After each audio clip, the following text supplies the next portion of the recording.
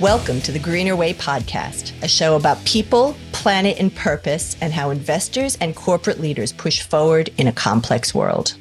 The responsible investment industry has $1.3 trillion in assets under management as of 2022, a gigantic number representing around a third of total managed assets in Australia. That figure comes from the Responsible Investment Association Australasia's annual benchmark report. Here to talk about the state of the responsible investment sector and where future growth comes from is CEO Simon O'Connor. Simon, thanks for joining us to go through the state of the responsible investment market. Thank you so much for having me, Rachel. Absolute pleasure, as always. It's a diverse set of information this year. What stands out to you from the data? I think it's a really interesting and nuanced report this year because it shows the time that we all kind of are aware that we're going through right now, which is this major shift and professionalization and maturing of this sector, whereby what the report says really clearly to me is you can no longer just say you're a responsible investor and assume that that is enough in today's market. And so in the last year, 2 years, we've been seeing this formalization of standards, this full articulation of what it takes to be a responsible investor. And that is fundamentally redefining our sector and formalizing that in the sense of what a professional industry does. And so as a result, we've seen this pullback, actually a drop-in of total assets that we're reporting here as responsible investment assets. And I think that is a reflection that the bar has lifted. Standing still today is to go backwards. And I think this is a really positive sign of a maturing sector. So that's kind of, the big takeout of what we see from the data that we're looking at in this year's report. It's really interesting. So to clarify for our readers, there was a drop of about $249 billion from the 2021 assets under management to the 2022 assets under management. To what do you attribute this, Simon? Is it there's this bifurcation as well that we need to talk about because there's a pullback of $250 billion more or less, but there's also more funds that are identifying themselves as doing responsible investment. So what do we make of this? Yeah, so there's probably 2 or 3 key factors contributing to this. So one, we've seen that responsible investors in calendar year 2022 had a tough year in the markets. So this was a year of the Ukraine invasion by Russia. It was a year where energy stocks surged, mining sector, energy sector were the leading contributors to growth in investment markets. And on average, responsible investment funds are underweight those key sectors. And so what we see in the performance is an underperformance relative to the mainstream funds of responsible funds. So we see this short-term underperformance, and that has led to the rest of the market growing at a faster rate than responsible investment funds. So that's one element there. I think the bigger piece here is what we're seeing in the survey results is that fund managers themselves are reporting a smaller proportion of their overall assets as being their responsible investment assets. So there's something of a self-reporting, bringing back what they're claiming to be covered by their responsible investment strategies, which to us is really a response to the fact that we now have in front of us more clearly articulated standards, expectations, and indeed greenwashing action from our regulator stating what you need to do to claim you have an ESG fund or a responsible fund or a sustainable fund. So as a result, the industry's pulling back, reassessing what they're claiming to be their responsible investment assets. And so like you said, we've got more of those fund managers in those leaders lists, but in fact the assets have dropped. So they're the 2 contributing factors that we see most at play here. Would you call that green hushing, Simon, where there are funds that are actually walking the walk, just not wanting to talk the talk? Or is this really a proper redefinition and just being a bit more rigorous? Yeah, I definitely do put this down to an example, I guess, of green hushing going on, where people are kind of just self-censoring, being quite cautious as to what they're putting out there as their responsible investment assets in light of the fact that the regulator's scrutinising. And so there's a sense of that for sure. And I think that reflects what we know to be in the market. People are all of our members we know very broadly are kind of really reviewing what their claims they're making sure they can fully substantiate them in the market. Now, we really put this down to a short-term shift because I think what will come out of this is a much stronger, clearer industry where of greatest benefit is that the consumers will be able to really trust the products they're seeing in the marketplace, because the industry is kind of pulling up their socks, lifting the standards as we see those standards being written. And interestingly for us, there's a temptation here to say, then, was a big part of the industry greenwashing? My answer to that would be kind of no. I think what's actually happening is that the standards are being written as we speak. The greenwashing info sheet from ASIC was only written 14 months ago. So this is in play as we speak. The definitions for this industry are being written as we speak and being reviewed and refined as we speak in Europe and the UK and the SEC in the US. And so I think this is just this kind of fast-paced maturation and formalization of our industry standards that are happening around us right now. I like to cadge from Paul Keating and say this is the reconsideration the industry has to have as being a maturing, robust sort of sector that's proving its chops. I think it is. I think that's absolutely right. To me, this is a really positive sign of an industry reaching maturity. We are here now. Responsible investment is here now. We are firmly embedded across financial services sector. We're being written into law, into regulations. And probably the top line stat that's interesting that exemplifies that is that this year's data shows that 93% of all professionally managed assets have some form of public commitment to responsible investment in place. You really can't be an actor in this market without that sense that ESG matters, climate risk matters. We've got to be considering it. So yeah, we've firmly arrived, and now it's our time to step up to meet those newly written standards. I think so as well. Listen, before we get into some of the deep dive into some of the findings, I do think we've talked about standards and we've talked about definitions a couple of times. Can I just ask you a real basic question, because our listeners probably don't have the benchmark report right in front of them, although we will put a link in the show notes. How does RIA define responsible investment, and what are the main tools that you're talking about in the benchmark? So for us, for about the last 6 or 7 years, it's been really important that what we do with this annual report, we've been running this report for 22 years, what we don't want to do is just simply put out a number of all of those fund managers who claim to be responsible investors are then categorised as responsible investors. So we run a survey, but we also then do a full desktop review to assess whether these fund managers can actually articulate what this means in practice in terms of the policies they have in place, in terms of the processes and strategies that they're implementing across their investment approach, in terms of their disclosures to market on what they're doing, in terms of the way, in fact, they even run their stewardship programs, and whether they're reporting on the activities of that and the outcomes of that.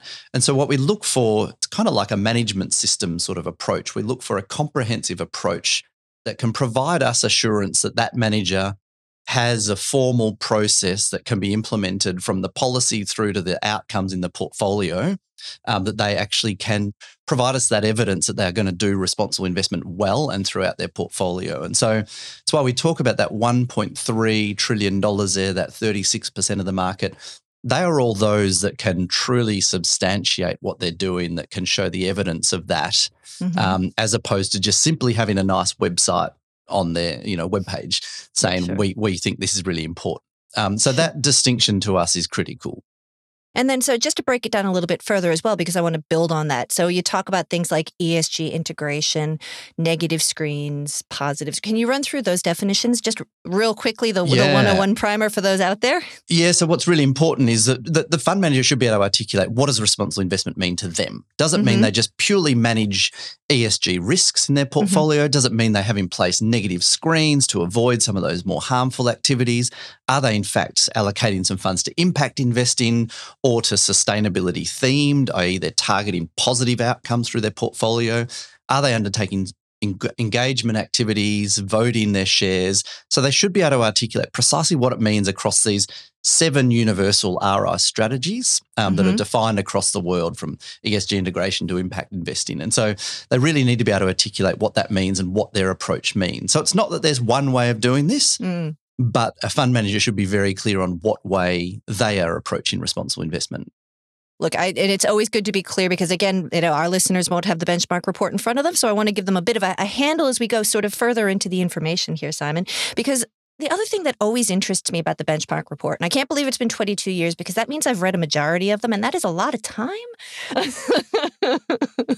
But the other thing that really interests me is the difference between what fund managers are doing in terms of negative screens, positive screens, and sustainable tilts, and what consumers say they want in responsible investment. And RIA surveys both sides of that coin, which I find really interesting. There does seem to be growing alignment, but there's still big differences. And so, without throwing a lot of facts at this at the listener, the thing that stood out to me this year is from a negative screening. So, like what fund managers don't invest in. The top exclusions are tobacco, nuclear weapons, fossil fuel, adult entertainment, and human rights. But what Australians say what they want is they want to avoid animal cruelty, human rights abuses, adult entertainment, environmental harm, and animal testing. There's still some big differences there. There are, and you're right to observe that gap is shrinking, but there's still a distinct gap. And something that always stands out to me in that list is we hear so much talk about climate and fossil fuels exclusions, and yet the survey data we have of consumers show, that's important to quite a few, but actually the social issues, the human rights issues, and certainly the animal welfare issues stand out really strongly and continue to in all of our consumer research. And it's something that the investment market has not offered as many products that actually respond to that interest. So it's a really important takeaway for fund managers to say, are you actually delivering the products that Australians are really looking for? And I think there seems to be in the data this year some sense that, we're getting a bit closer to reflecting those values, but we're still not quite there. I mean, look, it's really interesting. Again, you have a similar sort of gulf in the positive tilts as well. For managers that are investing in positive sustainability thematics, it's climate change, social impact, waste management, that's whole beautiful circular economy theme, biodiversity and green property. Climate change is number one for consumers as well. So again, hey, at least on the first one, there's alignment. But then there's healthcare, sustainable water, waste management, and then forestry. So again, there's still that similar gulf. Is this because there's a lack of companies to invest in, particularly on the Australian listed markets? Is it, are there other considerations that are coming into play here that fund managers can't solve for? What's the membership telling you, Simon? So I think what we've seen shifting in the last couple of years is that consumers increasingly are telling us they want their investment products, whether that's through superannuation or managed funds, to be avoiding the most harmful activities. They want them to be making really good financial returns, but increasingly they want them also to be targeting positive sustainability outcomes, doing something to create a better future, a better world. And to date, the investment industry has been slowly catching up to that trend, and we've seen more products coming out to market. But if you still looked at the sort of product offering now, for example, choice offerings in major super funds, there's not many at all that really do sustainability thematic fund options. So I think there's this catch-up going on of the market to say, how do we offer more positively tilted sustainable funds across the gamut? So you're seeing more in the ETF space, you're seeing more in the managed fund space. You're not seeing that many in the super fund space. So there's a bit of a lag there. I think this is a big growing area, and the data in this report shows that actually the capital flow into these sustainable funds and the impact funds, that end of the market that are really trying to create positive outcomes, is growing and growing at quite a fast rate now. Although it's still a small portion overall, about 100 billion out of that 1.3 trillion is kind of sustainable and positive and impactful. I think this is the big growth segment. This is really what Australians are telling us they want. So there's certainly an element as well, the ASX. The Aussie-listed domestic equities market is hard to find those really positive companies. Not impossible, but harder. And it's great that there are now fund managers out there providing fund options to do that. But that's sort of newer and smaller part of the market still. It's an interesting one. It's sort of, again, year over year of reading the benchmark reports that deep sustainable and impact space keeps doubling and doubling again every year. So obviously there is quite a lot of interest in sort of hitting that good for people, good for planet, good for the pocketbook thematic. That's right. And the demand's there, and the flows into those funds seem to be really strong and holding up really well, which is fascinating too. And data from this and from our own measurement of flows into our certified products shows that even despite that 1 year underperformance we saw in 2022, flows are really strong. People are still sticking with those ethical and sustainable funds, and it's still growing. So there's sort of that loyalty that when people choose and opt into those funds, they will stay with it. and they're really passionate about it. It's good to see. Simon, this is your last benchmark report because you've announced you're stepping down as CEO. We'll stop and mark that moment in all of our lives. As you reflect on your time as head of RIA, what are some of the standouts for you, and what challenges do you think are facing the next CEO? Oh, so this is an industry that has changed a lot in that last 10 years, very much from being a cottage industry niche part of a broader financial services sector to what we see in this benchmark where it was really firmly and clearly a part of the whole financial services sector. So that's shifted incredibly over that time. I think the next 3 years, we are seeing this kind of hardwiring and encoding of all these standards into legislation. We've got this whole barrage of legislation that's going to come down the pipe towards us over the next couple of years, and we need to get that right. We need to get that right in the way that it actually does mean more capital is flowing towards sustainable companies, sustainable assets, helping to contribute to our net zero goals, our 2030 renewable goals, our sustainable development goals. So there's a real need over the next 2 to 3 years to make sure all those legislative settings, standard settings are actually achieving what we've set out to try to achieve here, which is to see more capital flow in to support a healthy and sustainable environment, economy and society. So that's really a critical piece. And I think that, there is this interesting challenge now, whereas this report was set up 22 years ago to measure this small portion of a big industry. We're now at a point where it's kind of, well, this is the industry. When it becomes the default, what does it mean to measure the performance against other funds? Are the other funds now the non-traditional funds? In fact, this has now become a core component of what is mainstream finance. So the whole conversation almost flips on its head a little bit, which someone needs to understand what that means for our methodology going forward, but I'm sure that will emerge as well. But it's definitely a really interesting sort of inflection point for this industry's maturity, where we're moving from being an outsider knocking on the door of mainstream finance to firmly being inside mainstream finance. But I think our job is still to continue to push, continue to make sure that capital is flowing to support what Australians want, what our prosperous and thriving economy needs, and to help us deliver on those big goals that we have ahead of us, the net zero by 2050, the 1.5 degree maximum warming, the 2030 goals. So that'll be really what this industry's measured against, whether we've been able to deliver on those promises.